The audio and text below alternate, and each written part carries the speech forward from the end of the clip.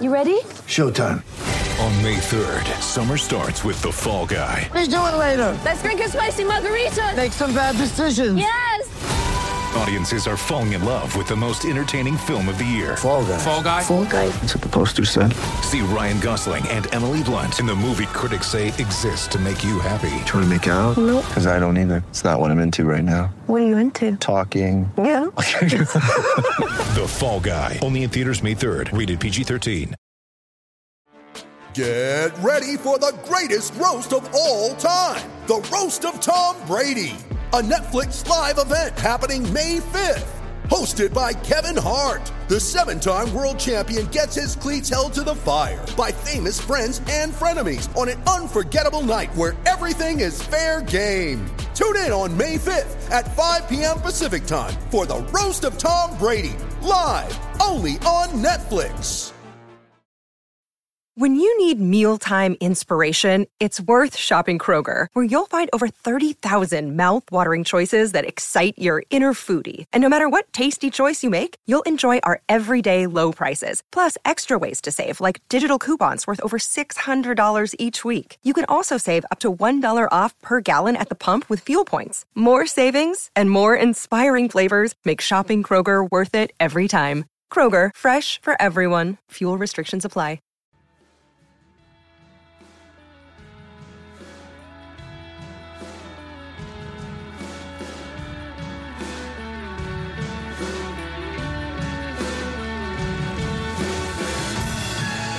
Hello and welcome to the Wisden Cricket Weekly podcast.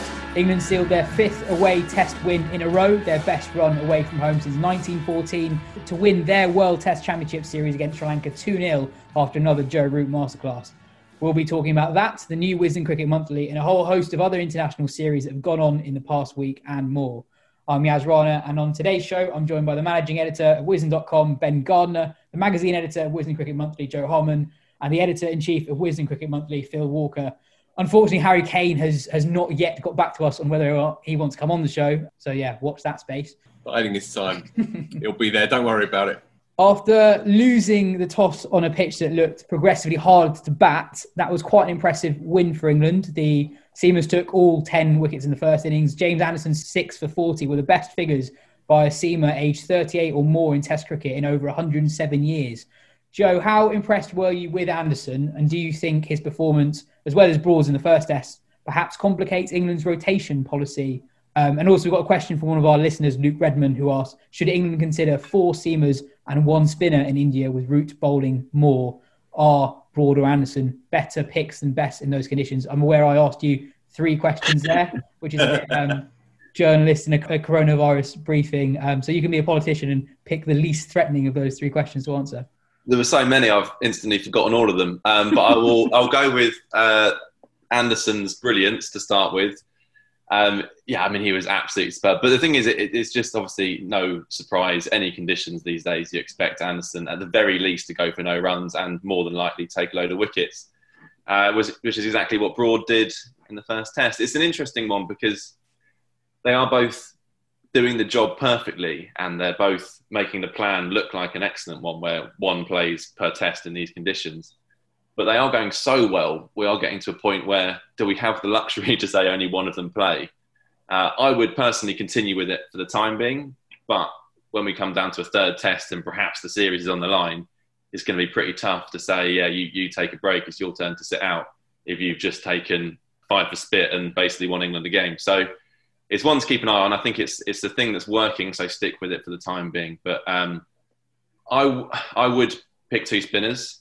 I think it's an easy trap for England to fall into. It's one they fell into actually in 2012 when they only picked Swan for the first test of that series, got hammered, then realised that they needed 2 specialist spinners. Monty came in and then England went on to win that series, and obviously India haven't been beaten there since. So I think it would be foolish to go back to a 1-spinner policy, and Root taking 2 for none obviously makes it a little bit more tempting, but that was a tail end of an innings. I think we shouldn't read too much into that. And Leach and Best, they had their struggles in the series, but they also took their wickets. They also haven't had a huge amount of bowling over the last year, as we've talked about. So I think it all worked out pretty well in the end. It was a beautiful accident of a tour, wasn't it? This tour was meant to have happened last year. Imagine England were going to India, having not played a test match since Pakistan, and I think they've upped their chances by, 20% as a result of this Sri Lanka series win. And yeah, things are going pretty well. Yeah, I think the Broad Anderson question is interesting because I think it just shows that there are lots of different ways to take wickets in the subcontinent. Like, you kind of assume from like the distance that like actually you need really good spinners and you need like a kind of a quick who can take the pitch out of the equation. But then also I think this test kind of showed that this series that you do lots of different things. Like, you can focus purely on kind of boring an opposition out and forcing the mistake, like with the 50th ball outside off stump, or you can pick spinners that will come into the game like on day 5, or you can pick, like, England kind of like to have all their bases covered at the moment with Mark Wood as well. But I think that's the other question, is whether you want Broad and Anderson or one of those two and a proper quick, because you had Anderson and Broad sort of were taking all the wickets, and then Mark Wood was struggling throughout the series. He was sort of like he was bowling really quickly, sort of hitting people on the glove, hitting people on the helmet, actually not taking wickets. And you get to the point where you think how much do you value that, the fact that he's got the extra pace over the fact that you've got these two all-timers who have proven time and again they can do it, even if they're not going to do it exactly the same way. I think it's a really interesting one, but I think that that could also come into equation. Like, you could play Broad and Anderson in two spinners. I think possibly might be something to consider as well. Especially if Ben Stokes is bowling as well as he's done recently, he could, and also we don't ask too much of him and we can't afford him to get injured, but he could play a similar role to Wood if he's used in short, sharp bursts to complement Broad and Anderson. Yeah, I mean, we should say that Wood claimed possibly the most important dismissal of the series on day 1 when Chandimal and Matthews had added about 100 on the kind of pitch where if it was Mahela and Kumar, they'd have added 300 and put the game right out of reach. And that is the kind of thing that kind of only he can do, where it was a booming inducker reverse swinging that Chandimal had absolutely no chance against. And that is the other side of the coin. I guess the thing is that at that point he'd taken 1 wicket in about 50 overs in the series, and it's whether the potential to take wickets like that outweighs the sort of almost the guaranteed returns of the Broad and Anderson. It is a really tricky one, and I don't usually envy the position the selectors are in, I guess. Phil, that wicket of Wood was your moment of the week. Yeah, for the reasons that Ben outlined. And I think your heart went out to him as well, because he pounded in from the fort end for 4 days the previous week for no reward. And I don't think many people thought he was going to play that second test until it was announced that he's coming home as part of the rotation rest recuperation policy that we may come on to later. And so to see him finally get his reward, and then to follow it up with 2 more as well, dovetailing with Anderson in that first innings. First time in Test history, I think, that all 10 wickets were taken by a seamer in the first innings and all 10 by spinners in the second. So yeah, he was hanging in there was Woody, and to see him get his results and pick up 3 for 80 odd, I think it was, which in the context of a Sri Lanka Test match is an excellent return for a quick. And he gave a lovely little interview as he does afterwards. Says something like, it could have been 2054 and I'd still be running in from the fort end, 0 for 3,000. It might be 1 for 3,000 now, but I'll take it. Ended up 3 for 3,000. And I think England will be delighted with that second Test match because it was a more kind of complete performance overall, I would say, and fewer players bummed out. It was a Test where more players had their moments, had an influence on the game. And as Joe said, it does sort of tickle the fancy as we move into the really big stuff in a week or two's time. Joe, we were talking about this yesterday. I think that it's not just away sides that have really poor preparations for Test series nowadays. It's home teams as well. Like Sri Lanka had that horrible first innings in the first Test match. Yes, they just played Test cricket, but they've been playing Test cricket in completely different conditions. And India will arguably go into this series more undercooked than England. And I still think India will win 4-0, but I think England have more of a chance of getting a 1 in the series, having played these 2 tests and having won both these 2 tests than I would have previously thought. Does anyone agree with that? Or so are we kind of hoping India get caught cold because they've been busy beating Australia on their own patch, basically? Yeah, but there'll be a few changes to that team that won the last test. A few of those players wouldn't have played much cricket recently, and none of them would have played cricket in India for quite a long time, for a very long time actually. Phil? Well, I'm riding a punditry wave because I called the 2-0 against Sri Lanka, and I'm useless at predictions, as Joe will testify. But I got that one right, and I've been saying for a while, in the face of blanket pessimism on this panel, it has to be said, I've been saying for a while that I think England will take one of these 4 Test matches. I think my prediction, for what it's worth, is 2-1 India, 3-1 India maybe. But I think England have got too many match winners to go 4 Test matches without getting a result. That's my reading of it. They've got 3 or 4 world class cricketers. I'd have been saying this with less confidence if Ravi Jadeja was fit to play the whole series. I think history has shown us that England against left arm dart bowling spinners, they don't fancy them. And they struggle against them, especially with 5 right-handers in the top 6, as is going to be likely, maybe 4 in the top 6, but certainly a predominance of right-handers. To have Jadeja not in there, and I'm not saying that India's spin bowling cupboard is particularly bare, but he is a world-class operator. To have him not there gives England another little kick. I think it gives them another boost. And look, I'm saying it here and now, and you can laugh at me in a month's time, but I'm saying at the moment that England definitely take one of those Test matches. Yeah, I think the other thing as well, that I mean, the India series win over Australia was a bit of a rebuttal of this because that was a properly team series performance. But actually, with a lot of significant team series, either wins or impressive away performances, you've seen how a couple of great players at their peaks can really paper over quite a lot of cracks. It's quite easy to look at England's team and think a few slightly unconvincing spinners, a top 3 that's not really had much experience in Asia. How are they going to cope, kind of thing? But actually, if Root is back in his absolute peak, it looks like he might be, and he has a properly great series, and you've got Stokes, who's been the best cricketer in the world for a while now, and Anderson and Broad at their absolute best, then actually the rest doesn't matter so much. I mean, if Root's coming in at 30 for 2, that doesn't really matter if he's then scoring double hundreds. So I am more optimistic about England now than I was before. 2 weeks ago. 2 weeks ago. Yeah. 2 weeks ago, Ben. And I think basically if they can stay in games, then they might one where they win a toss, put up a big total, India have a slightly subpar performance, and all of a sudden they're ahead in one. I can just about see a win happening, I think, even though, a 4-0 is still where my money would be, but I'm less confident of that now than I was before, I think. Do you not think that not having 2 world-class spinners is a problem? Joe used the example of the 2012 tour where England went in with one spinner for the first test, but England don't have Swan and Panesar. How do you think Leach and Best will go in that series?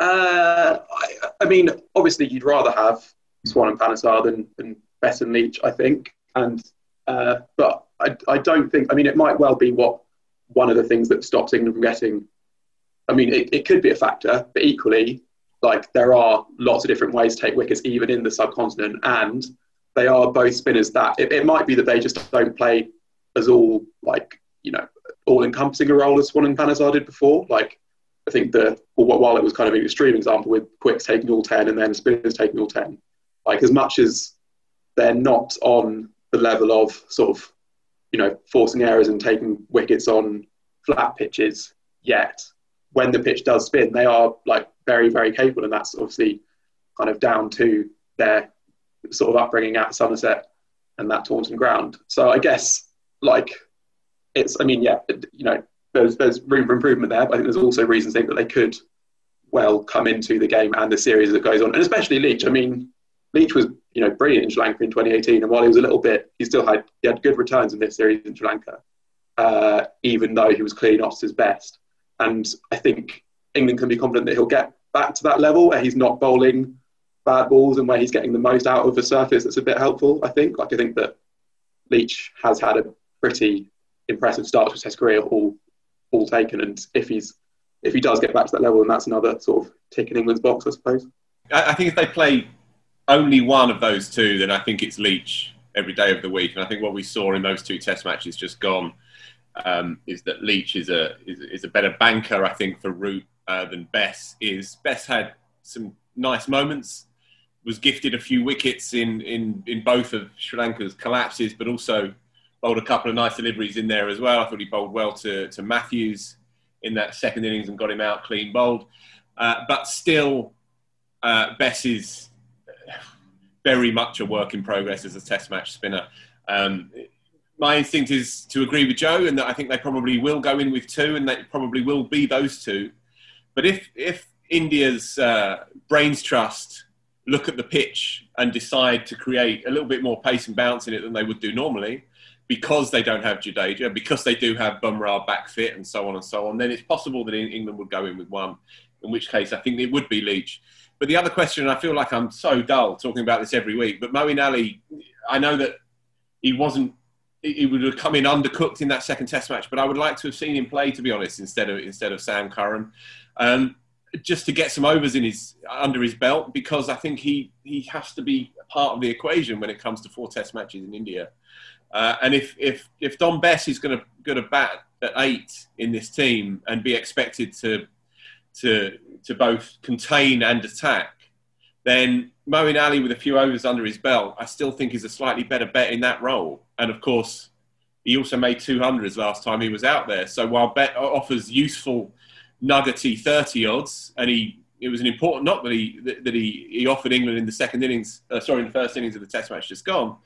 And he's a likeable cricketer and all of that, no question. But I still think that Moeen is a better option overall, and it's a shame that he won't have any overs under his belt going into that first test, save for a few practice days. So, yeah, I think Joe's probably right. Probably will be those two, but they can't discount Moeen Ali. And interestingly, Ed Smith said this in his press conference last week. He said that he'd been speaking to Moeen, that Moeen's totally switched on. He's got through the quarantining issue. He's ready to roll. He's absolutely up for this. And Smith made a point of making that point. So possibly he's more in their thoughts than maybe some people tend to think from the outside looking in. As I mentioned in the intro, Root was brilliant again. He's nearly already scored as many runs in 2021 as he did in 2020. Joe, does that rank as one of his best Test hundreds for you? Yeah, we've been debating this for a piece. The website. I mean, the knock he played at the Wanderers a few years ago, when I don't think he was quite number one batsman in the world at that point, but he had been the previous summer, which was such a fluent knock on a tricky pitch against a good attack. But I think this innings takes some real beating. I mean, he just looked so in control. You can look at the Sri Lankan attack and you can say it's not the strongest, and that is fair.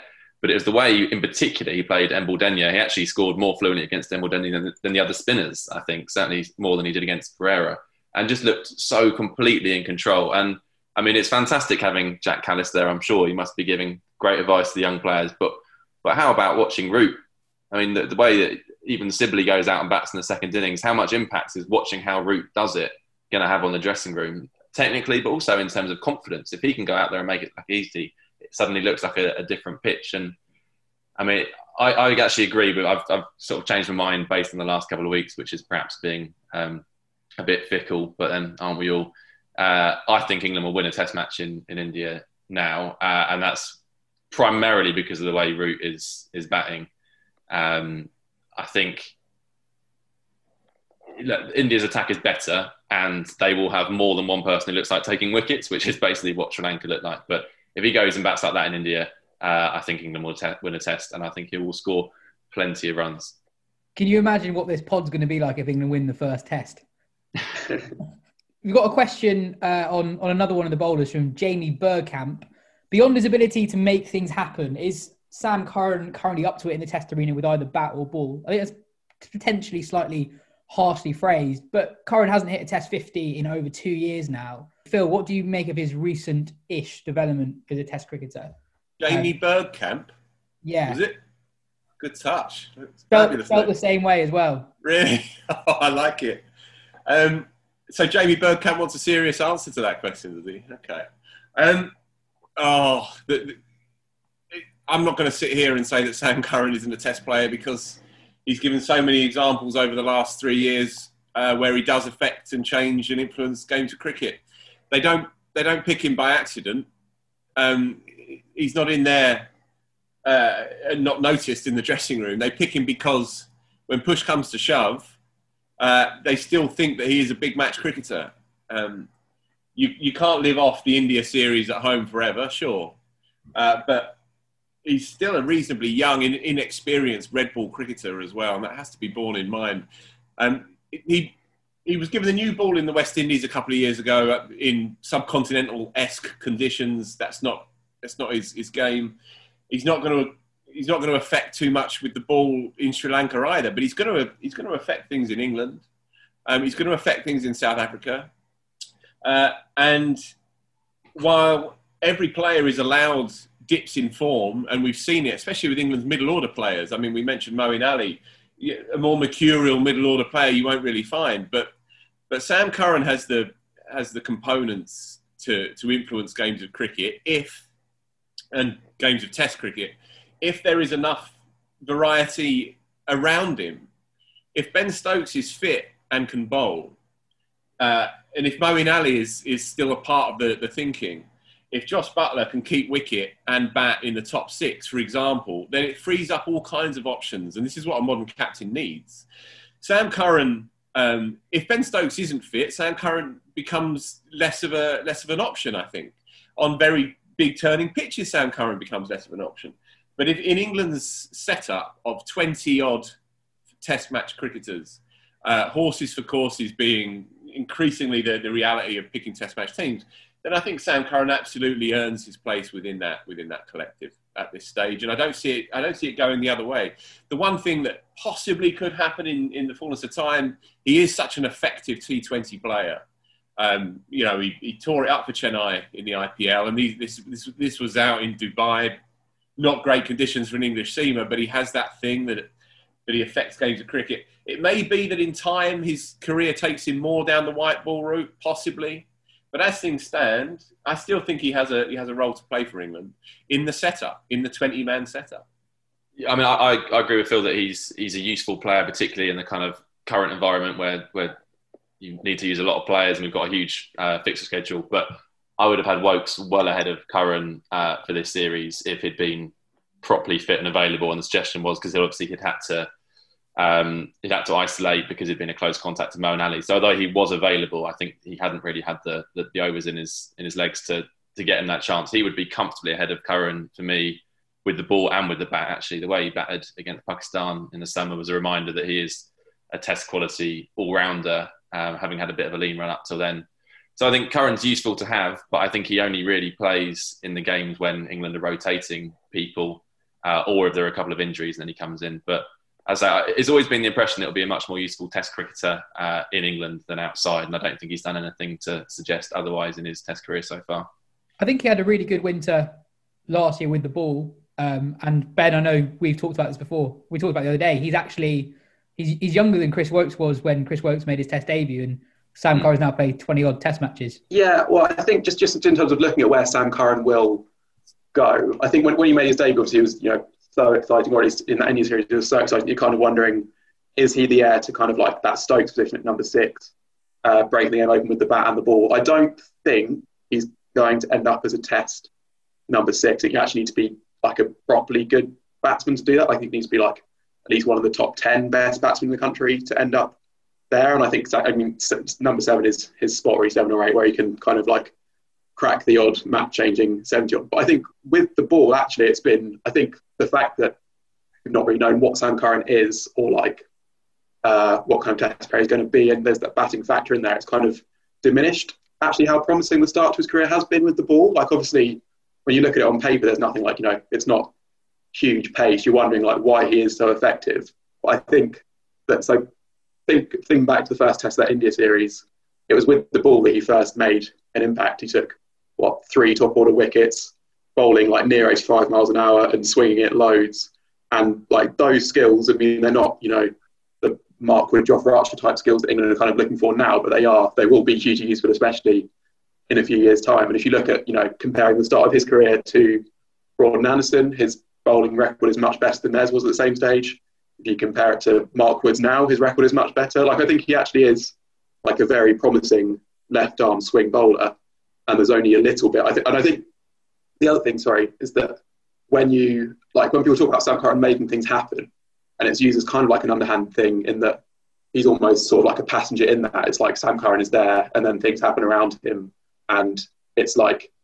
But I think it actually also reflects his kind of game sense and his wherewithal, as well as his just like hunger for the big match situations. I think when there's like a partnership developing, say, or there's like a clutch moment in the game, he is good at identifying kind of what he needs to bowl in that situation and at moulding his game to fit those scenarios, which has come to the fore in T20 cricket as well. But I think he's a very intelligent bowler, and he basically only needs to add like a little bit of consistency and a little bit of speed, which will come as he ages, I think, and he'll be a very, very promising test bowler, I think. I mean, that all might not happen, but I think that's the route for him, is that he'll be a frontline bowler in time who is also like capable of changing games with that, I think, is how I see Sam Curran's career progressing. I would echo what Ben's saying about his kind of his nose for the moment as well, and he gets down with faint praise sometimes on Twitter, but I actually think it's a positive thing. Just on the side of his batting, just briefly, his red ball batting, it's very difficult, isn't it, for a cricketer who plays on his wits. He's a see ball, hit ball kind of raw, untrammelled cricketer in his early years. It's very difficult for a red ball cricketer who bats at 7 or 8 when he plays and is primarily employed as a white ball cricketer in the modern world to develop his game to become a top 6 batsman. You can't really do it on the odd test match that he plays, and it's very difficult for him to do it for Surrey either, because the IPL is his place now. His IPL in the early part of the English season is where he plays his cricket.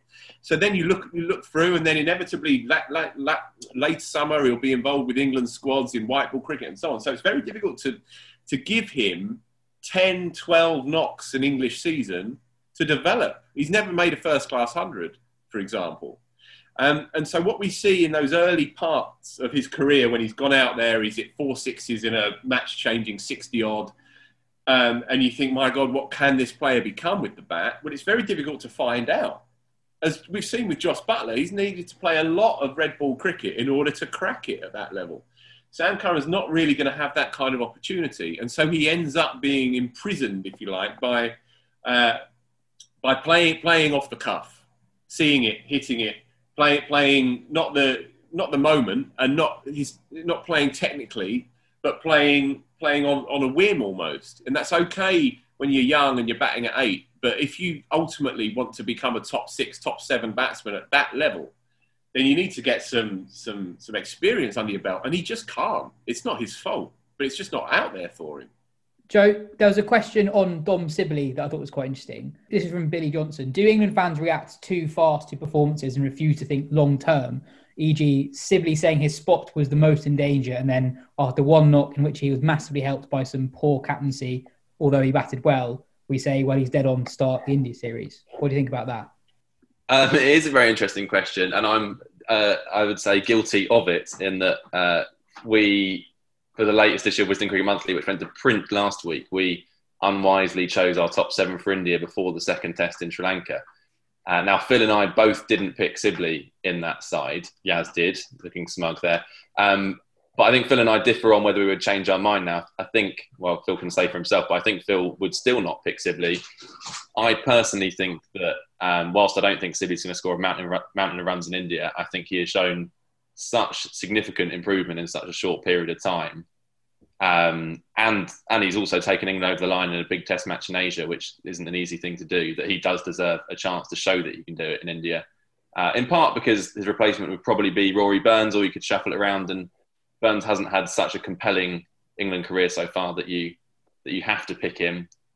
And I think it also sets kind of a bad precedent if Sibley has dropped at this stage, having done what he just did in the test match. I mean, that said, he was fortunate to survive 3 LBWs, which were mighty close. But then Joe Root was given out LBW in the first innings of the first test, just survived and went on to score a double 100. Now, so these ifs and buts I don't think should really come into it to that extent. The fact is Sibley scored an unbeaten half century and batted England to victory. Therefore, in my mind, deserves to play the first test in India. But Phil, tell me I'm wrong. You're not wrong. It's simply your opinion, Joe. Just as an aside, what a beautiful moment when Dick Weller asked Sibley if he thought he was going to start the India series. He said, well, I don't know. I haven't had a very good series against you lot. He gave a lovely interview afterwards, Dom Sibley. He's a really likeable bloke, actually. And I like him as a cricketer, always have. I like his balls. I like the way that he gets the most out of what he has. My concern, as I've said millions of times, is that I don't think he has the game for those conditions. He's not set up to play in those conditions. What he managed to do in that fourth innings was ride his luck, bunt it into the leg side. There were some shocking fields set right from the start by Chandimal. And he was able to get away with those marginals, and he did rousingly well, considering he'd made 6 runs in 3 innings. But looking at his record over the summer as well, there were a lot of blobs in there, a lot of single-figure scores. He didn't have a great summer in conditions which you would have thought would have suited him. And I just feel that on balance, he would be hanging in there against India and asking for trouble in the end. I don't think they would be as accommodating as Chandimal was with the fields that Kohli's going to set. Ashwin is a bigger threat, and they'll find the left-arm spinner as well. So, yeah, on balance by a nose, I picked Burns, and I would stick by that. But as I also said in the piece that the 3 of us wrote, I can see things being all kinds of funky by the end of the series. I can see Pope being up the top. I can see Bairstow opening and Pope at 3. I can see all kinds of permutations. But my instinct is that Sibley's qualities as a Test match batsman lie elsewhere, not in the likes of India and Sri Lanka. I'm really impressed by the speed at which he can improve, though. It's not the first time in his short Test career there have been serious question marks over his ability to do certain things. And there's a lot of analysis on the angle with which he defends from the Sky commentary team. And we've talked about this on the show before, about the trend of batsmen increasingly becoming square on to face quick bowling. And, I don't know anything about facing spin bowling in Asia, but all the commentators seem to be saying that is a recipe for disaster in Asia particularly when the ball's spinning away from you. And it's something that Zach Crawley struggled with as well. In that second innings of the second Test, he was defending in a totally different way. The angle, everything was going more mid-off, really. There's still quirks in his game. There always will be with Sibley. But I'm impressed by the speed at which he improves. When, look at Anderson and Broad, they're still improving at 34, 38. I think I see Sibley as someone who could, maybe not yet, but could one day become quite a good spinner, and quite a good player off spin in Asia. But yeah, just on Chandimal's captaincy, what had he ever seen Sibley play before? Having 3 men back on the leg side, having a lot. I think Sibley got off the mark with a single down to long off. He could barely buy a run. It was totally bizarre. Rob Key said it on commentary, didn't he? He said he's just one of those captains that sets the same field to every batsman, which I think was Rob Key not wanting to say he's a rubbish captain, because that's clearly what he meant. I mean, it was bizarre. It was like this sort of the village captain who just can't really be asked to change the field because they'd rather just get off quickly. And Chandimal kept it exactly the same for 2 entirely different batsmen. No, it was very strange. We've not mentioned Lasith Embel-Dinia really yet. He had an amazing Test for those 10 wickets in the match. And his 40 with the bat in the second innings gave England something really to worry about. And it looked for a bit that might have been the difference between the two sides. I think that he's going to take many, many Test wickets if Sri Lanka play enough Test matches in the years to come. I was looking up the spinners with the most Test wickets before turning 25. Who do you think's top of that list? Harbhajan? Yeah, he took 199 Test wickets before turning 25, which is absolutely loads. Yeah, Embel-Dinia is not quite there yet, but I think he's going to take loads of wickets. How cool is he as well? I've never seen such a kind of muted wicket, which kept throwing me as well. I kept thinking, actually, is he not given it? Because he just kind of strolled down high five. Also, these were the big wickets as well. Especially as well, the commentators couldn't see what was going on. They were commentating off the TV, and they were as confused as we were, and we were being led by the commentators. Since we recorded last week's show, England announced their squad for the first 2 Tests of their series in India. As part of their rotation policy for their all-format stars, Johnny Bairstow, Sam Curran and Mark Wood will miss the first 2 Tests, whilst Jos Buttler will miss the last 3. Phil, this is being done with player welfare in mind. The guys who played in the IPL and are likely to play in the IPL would have been in bubbles almost for a year. What do you make of England using a test series away to arguably the best side in the world as a time to rest some of their players? I think it's a really knotty and difficult one, isn't it? I think it comes from the right place. My concern is that the good sense behind the decision may end up actually exacerbating the mental strain that is already placed on these players rather than alleviating it. The reason why I say that is because England's 3 players that are going home, Bairstow, Sam Curran, Mark Wood now, and then Josh Buttler after the first test. Those first 3 missed the first 2 games, and Josh Buttler then misses the next 3. So Josh Buttler misses 75% of this series. But they're going home for less than 2 weeks, and then they're returning back to India, and then they'll be quarantining for 6 more days in India before then picking up the cudgels again and going again. Now, I don't know. It's up to the players in the end, and Ed Smith has made this point, and it's a fair and valid point that the players themselves have been in close discussion with the management team, and that Joe Root has been a part of these decisions as well.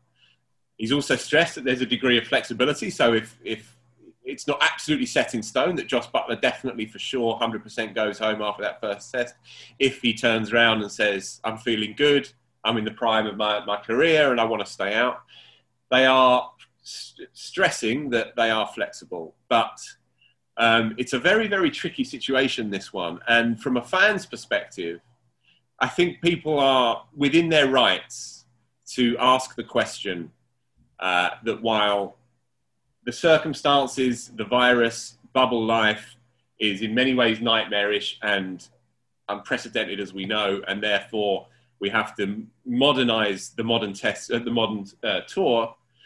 By the same token, if certain players have played in the IPL 3 or 4 months ago and then they're planning to play in the IPL in 2 months' time from now or 6 weeks' time from now, and in the midst of that, it means that they miss large chunks of a marquee test series against the world's number 1 side, then people are within their rights to say, well, shouldn't they be resting during at least a large chunk of the IPL, if not all of the IPL? And that in this year of years, in the build-up to a World Test Championship, and whoever wins out of this India-England series will stand a good chance of being in that final.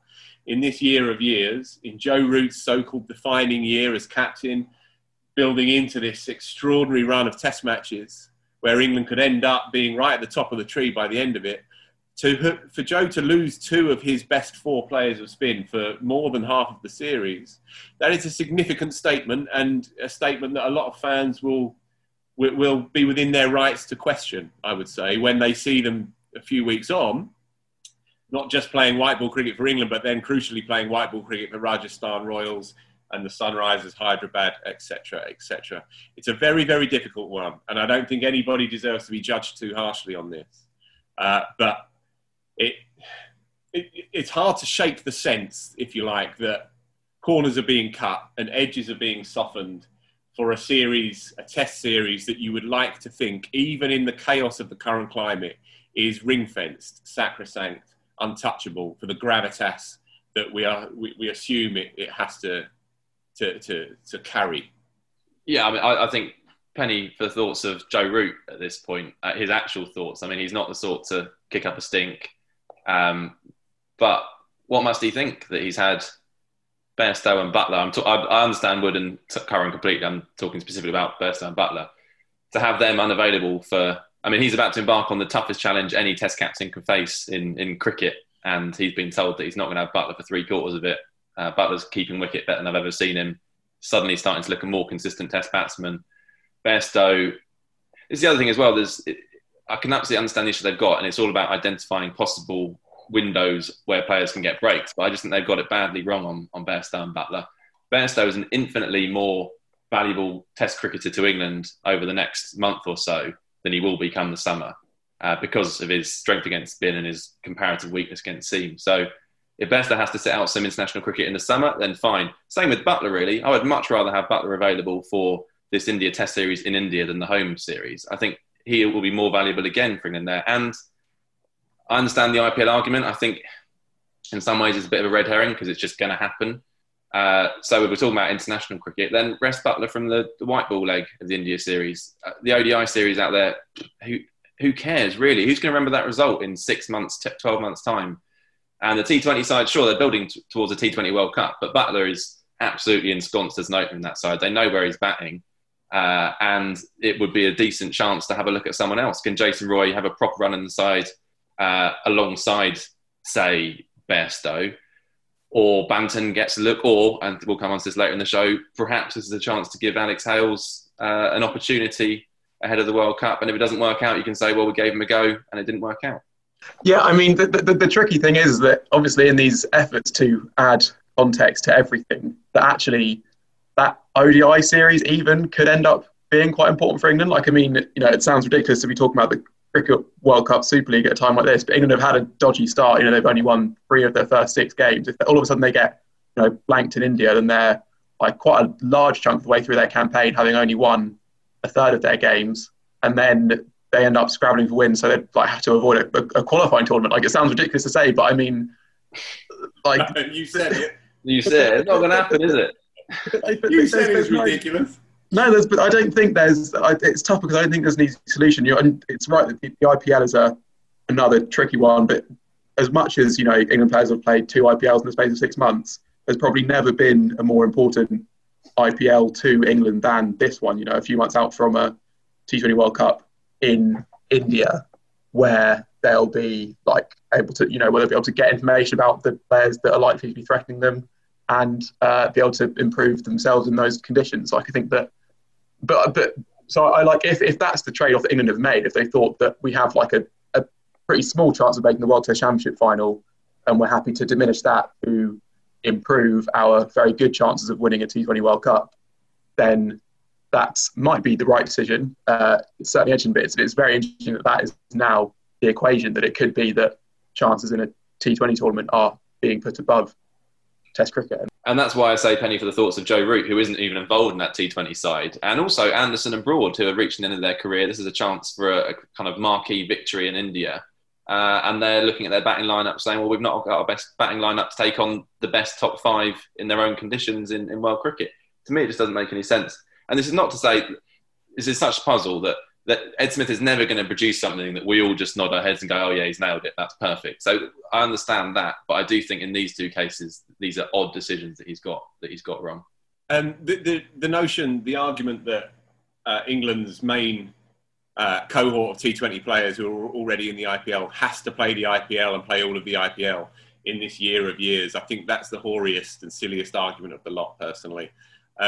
Stokes, Buttler, Bairstow, Archer, their games in 20 over cricket are as honed and developed as they will ever be.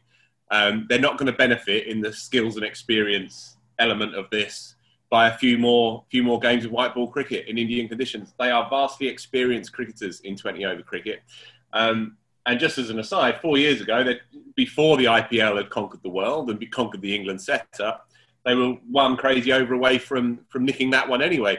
10 years ago, they won the thing, or 11 years ago, they won the thing. So I just don't buy that as a point. I don't buy that. I think there's something laudable about trying to make all the formats more equitable. I guess there is something laudable in that for sure. But I think if you were to ask 20 England fans, would you rather see Bairstow and Buttler rested for the white ball leg and available for all of the test match leg, then I think 19 out of 20 would say yes. And just finally, as Nasser put it, there are certain test matches, certain test series that are untouchable. And he said, would we be going into the first test match at Brisbane with an understrength side? Of course we wouldn't. And his argument, and mine too, is why should an away series against India be less precious, less untouchable than an away series against Australia? Yeah, I wonder if what it just needed was just slightly more just flexibility, I guess. And I know you said they have the flexibility if Buttler goes out and crashes 150 and is feeling great after the first one. But my personal way of doing it, and again, worth saying that we don't know exactly all the logistics that come into play. Like it is very odd that Jos Buttler has to leave after the first test. We'll be back in India before the start of the third, but we'll miss the last 3 games of the series. It's just a strange situation. But I would personally have wanted the strongest squad, or at least your strongest 11 available for those first 2 games, and then you can sort of reassess then. And if you're 2-0 down, that's when you can kind of play the kids and give people a bit of rest. Whereas if you're sort of 1-1 and it's looking like an all-time of a series, maybe then you're like, okay, you can have a rest in the white ball leg, and we can afford to take a bit of a hit in that one for the chance of something, like historic, essentially. The flip side of it, in an example where it did work well, I thought they got much more out of Mark Wood in the last Test match because they knew he wasn't going to India. I don't think they'd have bowled as many overs or been able to bowl quite as quick as he did in those overs if it wasn't for the fact that this rest period was coming. So with the bowlers, I think it makes much more sense, and it's more it's clearer to see what they're trying to do. Ben, what's your moment of the week? So my moment of the week is courtesy of the Somerset CCC newsletter. Who are probably getting their first mention on the podcast, I reckon. It was a headline that read, Kane and Abel set for biblical encounter, which is probably only slightly over-egging a first-class warm-up game for a 2-test series in the beginning of the English summer. But it's a lovely piece of wordplay. And I think, as much as, that pun is nice, I think I'm really, really looking forward to that test series. I know it's a 2-test series and you'd rather it was a 3-test series, and there's bigger challenges to come, and maybe it'll all get lost in it. But actually, just think back to how good that 2-test series was last time, with 2 near classics. A big chance for New Zealand, a team who away from home against the best in the world, to show how good they really are, and also to give them a really good chance in that World Test Championship final, which I think is what we all want to see as a New Zealand win in that, I think. Joe, what's your moment of the week? Mine was a pair of innings, actually. The first one was on Friday. Alex Hales smashed a century, his 4th T20 100 for Sydney Thunder in the Sydney Derby.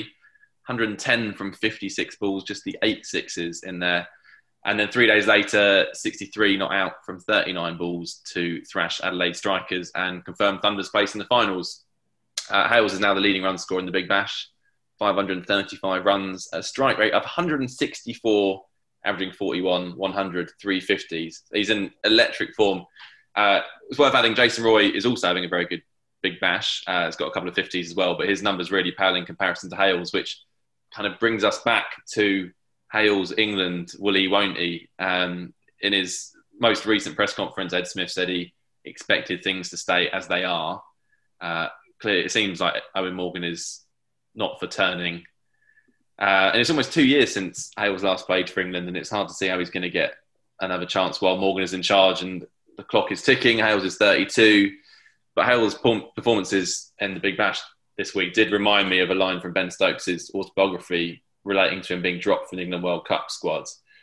Stokes posed the question as to whether Hales was the level of player that we could make an exception for. Was he so indispensable that he was worth keeping in the squad no matter the sideshow that might ensue?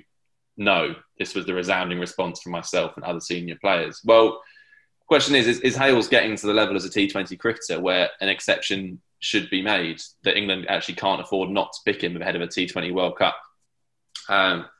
With the options they have, England will probably still say, yeah, they don't need to pick him. But interestingly, if he does get an IPL deal, which seems very likely, and he tears it up there in the competition that Morgan says is the best competition in the world, he pays a lot of attention to performances there, then things could start to get a bit interesting. Every knock Hales plays, as I'm showing here, we go back to the England question. And pressure is building. And whilst England do have clearly so many top order options, it's also quite clear that with the exception of Joss Buttler, that Alex Hales is the best of them. That's going to be the game changer. Is if he gets picked up in the IPL and has a good IPL. I mean, English players have had good Big Bashes before and not really set the world alight for England. I mean, Tom Banton last year had an amazing Big Bash. Has had good moments with England. Struggled in the PSL, struggled in the IPL. So I think a good IPL for Hales completely changes the discussion. 2 years is a long time. But one thing I would say on this, I just don't think we know the full story.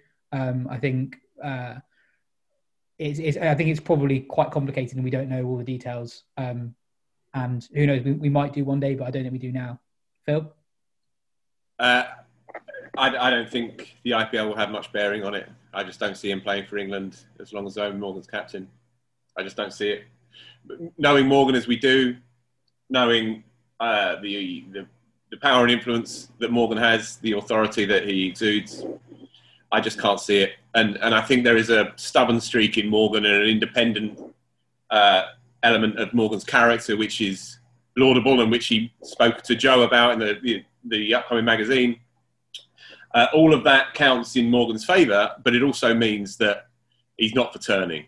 And I don't really think it matters much what Hales does in the IPL. This is Morgan's decision, and he will end up looking slightly weaker for it if he were to go back on it. My personal feeling is that I think it's pretty grim behaviour, I have to say. It's gone way beyond what I thought was a reasonable punishment in the first place. We know certain bits that we can't talk about on air. But as Joe says, to be punished now, over 2 years or coming up to 2 years and more down the line for a player in the prime of his career, not for me. I don't like it. But Morgan has his reasons, and they are those.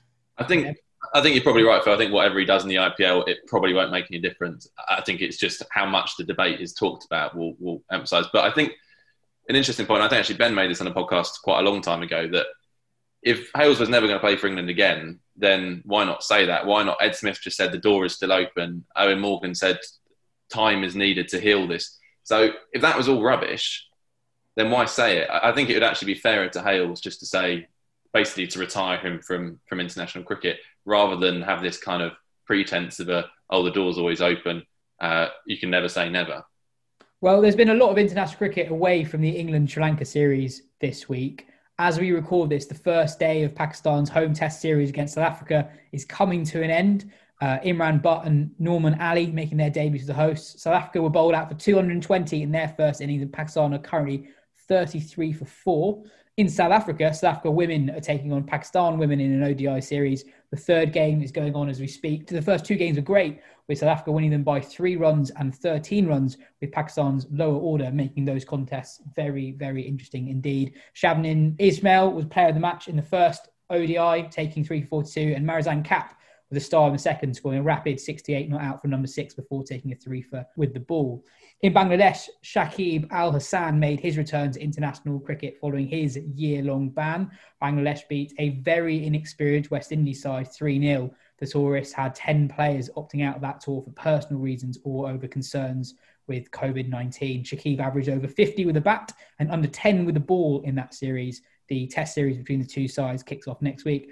Ben, Bangladesh are now ranked second in the Cricket World Cup Super League. And I know that we kind of laugh when either of us ever bring this up on the show, but these games are effectively World Cup qualifiers. When do you think people, fans and members of the media, will start taking this a bit more seriously? A big team, at least one big team, who everyone will expect to qualify for the World Cup, will not automatically qualify for the World Cup and will have to go through an additional qualifying tournament. Yeah, I think people take notice once it comes to business. They realise that that's actually a possibility. And even then, if it's, the likes of Sri Lanka or West Indies, say, who look like missing out, then they probably won't even care too much then. I think they'll be kind of sort of expected, and there'll be maybe a couple of pieces sort of on the cricket websites, but not in the newspapers, written about like what's happened to these teams, and everything will kind of go back to normal. I think, it's a nice idea, the World Cup Super League, and hopefully, in a way, a big team does, and maybe it will be England, kind of stumble through it and have to sort of really pull their socks out to get to the tournament without going through a qualifying event. I don't think West Indies have taken this lightly at all by how weak their team is. I think their players have made quite reasonable demands over their personal well-being, which is obviously fine. But I think maybe we'll see teams take a bit more seriously as it goes down the line. But I think, it's not yet grabbed people yet, I think. Elsewhere, Afghanistan are 2-0 up against Ireland in Abu Dhabi. The third game is also going on as we speak. In the first ODI, teenage opener Ramanala Gurbaz hit a run and ball 127 on ODI debut. He's an exciting player. Andy McBride took Fifer with 3 wickets caught by Kevin O'Brien at leg slip, which you don't see very often in an ODI. Paul Sterling scored 128 in the second ODI, but that wasn't enough as Afghanistan chased Ireland's 159 down with ease as Rahmat Shah scored an unbeaten ton. There was also a very cute video of Kevin O'Brien's kids reacting very excitedly to seeing their dad on the TV screen. So worth looking for that one on Twitter if you haven't seen that already. Joe, there's a new magazine coming out. What's in it? There is. It's out on Thursday this week. The big feature, which kind of grew and grew, is The Disruptors, the 21 people who have shaped the course of English cricket in the 21st century. So we put this out to the great and good of the game, asking them for their suggestions. We got more than 100 names back. We then whittled that down to 50, and then the WCM editorial team sat down and narrowed that down to 21, and we've profiled them. We've spoken to people who know them best about why they've made such a big impact and how their impact has been felt. There's a couple of interviews in there. I interviewed Owen Morgan, who really kind of embodies this idea of a disruptor, this Irishman who's come over and kind of rewritten the history of English cricket. And I think we're actually going to have some audio from that interview next week, are we, Az? Is that right? Yeah, that's right. We'll have a bit of that Morgan discussion on next week's pod. So that kind of dominates the mag. That's been a really good fun thing to put together. Interested to hear what everyone thinks about that. Any names we've missed out? I'm sure there'll be several people who have points to make. We've also got a Joss Butler interview done by Taha, which was kind of fittingly enough about his evolution as a Test cricketer and the struggles he's had, and the fact that he thinks he's starting to crack it, which we obviously have just seen in Sri Lanka, more evidence of that. Another lovely thing, we've kind of freshened things up a bit for the new year, a bit of a redesign for people who are into that stuff, but 5 new features in there, one of which is from our new columnist Andy Zaltzman, who obviously people will know as the TMS scorer and comedian. Andy Zaltzman's Number Palace is the new feature. He picks out the number 42 for his first piece and explores it in some depth, doesn't he, Phil? It is a genuinely extraordinary piece of work that I still can't quite work out how he's done it. Yeah, bang on. It's a mystery, and I don't think he's going to reveal the tricks of his trade. But he takes the number 42. It takes us on a journey through the history of cricket as told by the number 42. Of course, the answer to the universe in Douglas Adams' book, Hitchhiker's Guide, which begins Zaltzman's piece. He also emailed me yesterday, Zaltzman, and said, have you gone to press yet? It's just that Joe Root scored 42% of England's runs in the last Test series. So the man never sleeps. His hair is all outside his head because he doesn't want to get it too tangled up inside his brain. That's a Bob Dylan line, by the way. And yeah, he's a great addition to an increasingly impressive stable. Izzy Westbury, Adam Collins, Andrew Miller, and some other good ones as well. I don't like to talk about myself, gentlemen, but I interviewed Mithili Raj. I mentioned this last week. Gorgeous interview, I thought. I didn't have to do anything. She just went ahead and spoke to me for 45 minutes. That's in there as well.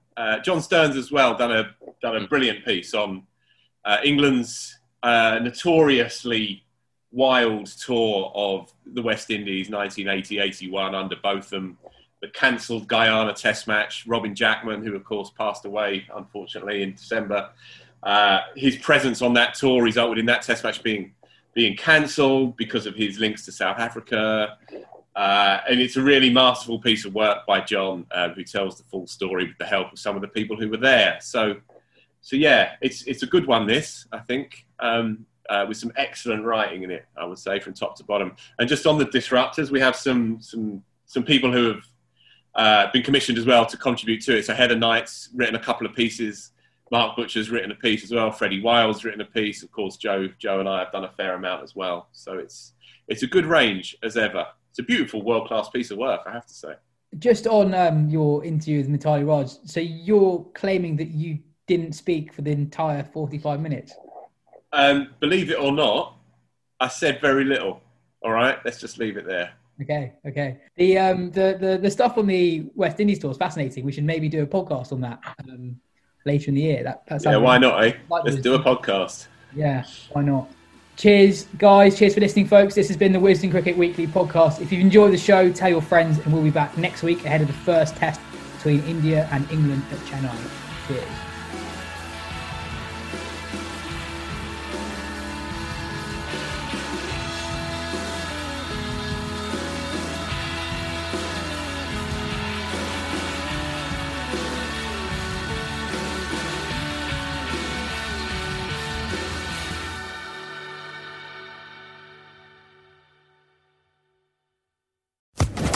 Social Podcast Network.